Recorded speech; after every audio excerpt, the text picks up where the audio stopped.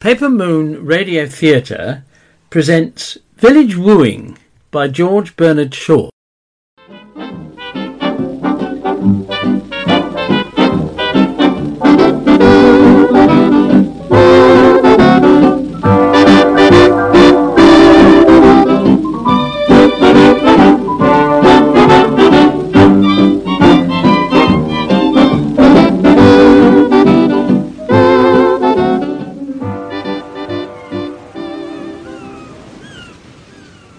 First conversation. The lounge deck of the Empress of Patagonia, somewhere in the Red Sea. Excuse me, could you tell me the time? 11. My watch makes it 10:30. The clocks were put on half an hour last night. We are going east. I always think it adds to the interest of a voyage having to put on your watch. I'm glad you are so easily interested. The steward will be round with the soup in half an hour. I thought we should have to wait an hour. I never take it. It interrupts my work. Why do you work all the time? It's not what one comes on a pleasure cruise for, is it? Work is my only pleasure. Well, that's not good sense, is it? It gives me the pip to see you always sitting there over your writing and never enjoying yourself, nor even taking a drop of soup. You should get up and have a game of deck quoits. You will feel ever so much better after it. I feel perfectly well, thank you. I loathe deck games, especially deck quoits. Slapping of those silly things on the deck destroys the quiet of the ship. Oh, I see. That is why you select this end of the deck. I often wondered why. Within the last fortnight, you have inspected the priceless antiquities of Naples, Athens, Egypt, and the Holy Land. Please occupy your mind with them until the soup comes. I never cared much for geography. Where are we now? We're on the Red Sea. But it's blue. What did you expect it to be? Well, I didn't know what colour the sea might be in these parts. I always thought the Red Sea would be red. Well, it isn't. And isn't the Black Sea black? It is precisely the colour of the sea at Margate. Oh, I'm so glad you know Margate. There's no place like it in the season, is there? I don't know. I've never been there. Oh, you ought to go. You could write a book about it. I wonder why they call it the Red Sea. Because their fathers did. Why do you call America America? Well, because it is America. What else would you call it? Oh, call it what you like, dear lady. But I have 500 words to write before lunch, and I cannot do that if I talk to you. Yes, it is awful to have to talk to people, isn't it? I hate a nagger, don't you? It is your privilege as a woman to have the last word. Please take it, and don't end all your remarks with a question. You are funny. Am I? I never felt less funny in my life. I can't make you out at all. I am rather good at making out people as a rule, but I can't make head or tail of you. I'm not here to be made out. You are not here to make people out, but to revel in the enjoyments you have paid for. Deck tennis, deck quoits, shuffleboard, golf, squash rackets, the swimming pool, the gymnasium, all invite you. I'm no good at games. Besides, they're silly. I'd rather sit and talk. Then for heaven's sake, talk to somebody else. I have no time for talk. I have to work my passage. What do you mean, work your passage? You are not a sailor. No, I make a precarious living on board ship by writing the Marco Polo series of chatty guidebooks. Unless I complete 2,000 words a day, I am bankrupt. I cannot complete them if you persist in talking to me. Do you mean you are writing a book about this cruise? I am trying to, under great difficulties. Will I be in it? You will. Oh, how thrilling! I have never been put in a book before. You will read me what you have written about me, won't you? When the book is published, you can read it to your heart's content. But I should like you to get me right. After all, what do you know about me? I will tell you the whole of my life, if you like. Great heavens, no! Please don't. Oh, I don't care who knows it. Evidently. You would hardly offer to tell it to a perfect stranger if you cared, or if it was of the smallest interest. No, I'd never think of you as a stranger. Here we are on the same ship, aren't we? And most people would think my life quite a romance. Wouldn't you really like to hear it? No, I tell you. When I want romances, I invent them for myself. Oh, well, perhaps you wouldn't think it very wonderful, but it was a regular treat for me. You may think because I am well dressed and travelling deluxe and all that I'm an educated lady, but I'm not. I never supposed for a moment that you were. How did you find out? I didn't find out, I knew. Who told you? Nobody told me. Then how did you know? How do I know that a parrot isn't a bird of paradise? They're different. Precisely. Well, there you are, you see. What would you take me for if you met me in a third-class carriage? I should not notice you. I bet you would. I mayn't be a beauty, but when I get into a railway carriage, every man in it has a look at me. I'm not every man. Every man thinks that every woman that steps into a railway carriage might be the right woman, but she's always a disappointment. Same with women, isn't it? If you were a woman, you'd know. I am a woman, and you are a man, with a slight difference that doesn't matter except on special occasions. What a thing to say.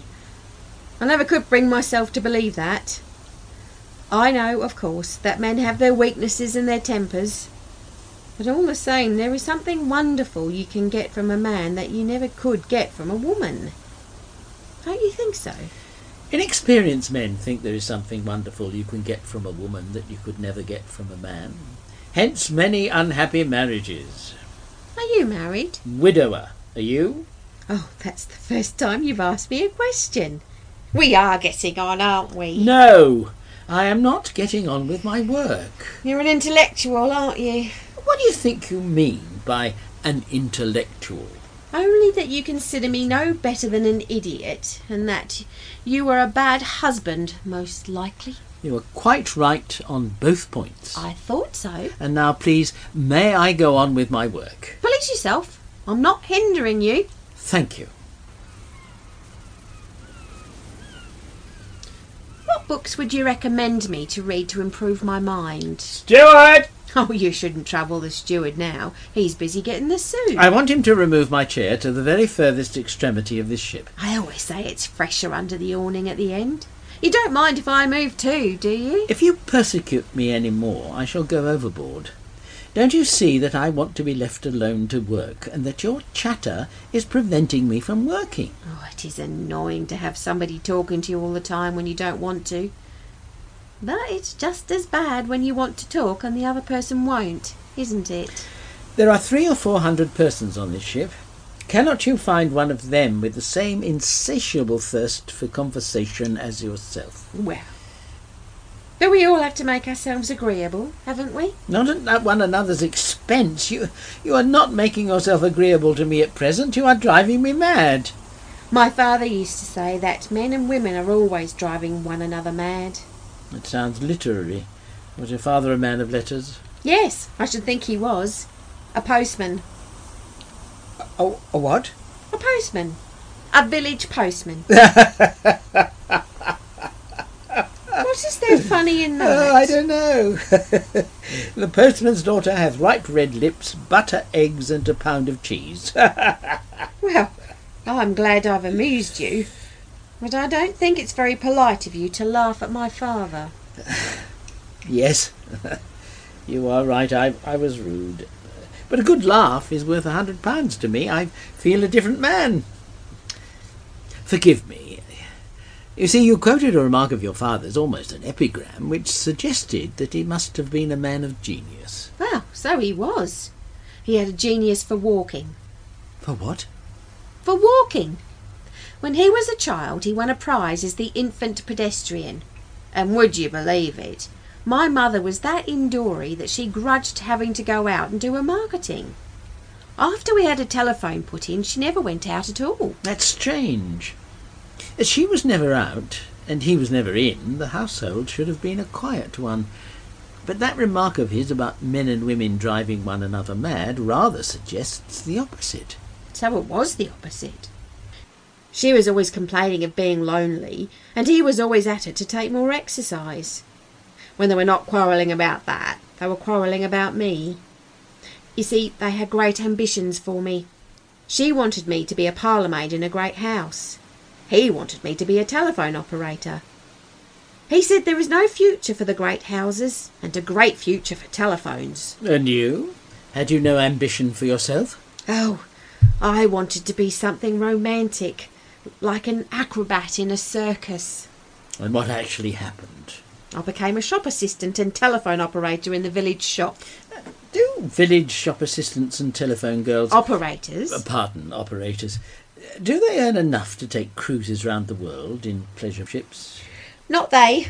I won the first prize in a newspaper competition. My mother wanted me to save it and said it would help me to get a thrifty husband. My father told me to blow it all in a lump while I had the chance. You will be poor all your life, he said. But now you have the chance at living at the rate of 5,000 a year for 4 months. Don't miss it, he said. See what it's like. Have your fling, he said. For they can never take that away from you once you've had it. His idea was a walking tour, spending the nights in the best hotels. But I chose the ship because it's more dressier and more people to look at.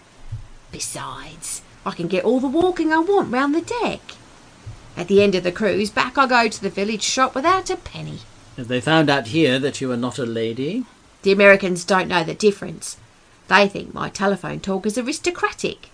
And the English won't speak to anyone anyhow. And lots of them are just like me. Well, how do you like living at the rate of 5,000 a year? Is it worth it? It is while the novelty lasts. You see, when you're at home, you get tired of doing the same thing every day. The same places, the same faces, the same old round.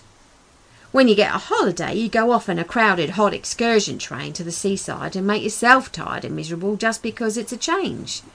And you'd do anything for a change. But here it's change all the time until you begin to realise what it is to have a settled home and belong somewhere. I shan't be sorry to get home to the shop and the telephone. I get such a dreadful lost dog feeling sometimes. Other times it seems such a foolish waste of money. And I hate wasting money. That's an extremely attractive point in your character. My wife used to waste my money. Stick to that and you will get married in no time. Oh, I've had plenty of offers. But you know, it's a terrible thing to be a poor man's wife when you have been accustomed to a clean, decent job. I've seen so many bright, jolly girls turn into dirty old drudges through getting married. Don't be afraid of dirt. Mine is a clean job, but I often wish I had a dirty one to exercise me and keep me in health. Women are so set on clean collars that they make their sons clerks when they would be stronger and earn more money as navvies. I wish I was a navvy instead of writing guidebooks. Well, what's to prevent you? I'm not trained. Half an hour of it would make me wish myself dead, and 5 minutes of my work would produce a strike among the navvies. I'm only a writing machine, just as a navvy is a digging machine. I don't think the world is rightly arranged, do you? We must take the world as we find it. It's we that are not rightly arranged. That's what I mean. Well, I suppose I mustn't interrupt your work.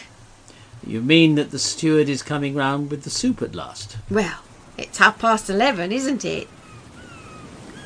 No, thank you. No soup.